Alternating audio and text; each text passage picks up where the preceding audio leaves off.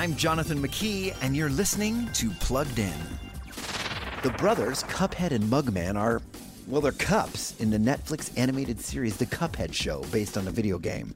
Through a tricky carnival game, Cuphead owes the devil his soul, so he and his brother bounce from episode to episode in search of fun and adventures while fleeing the devil.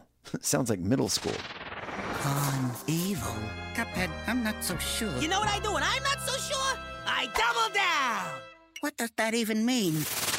Content-wise, other than the fact that the main antagonist is the devil, there's not much objectionable stuff here.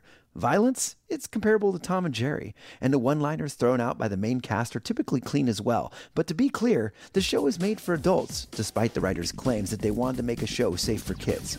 We'll let you be the judge. Before streaming the latest shows, visit pluggedin.com/radio. I'm Jonathan McKee for Focus on the Family's Plugged In.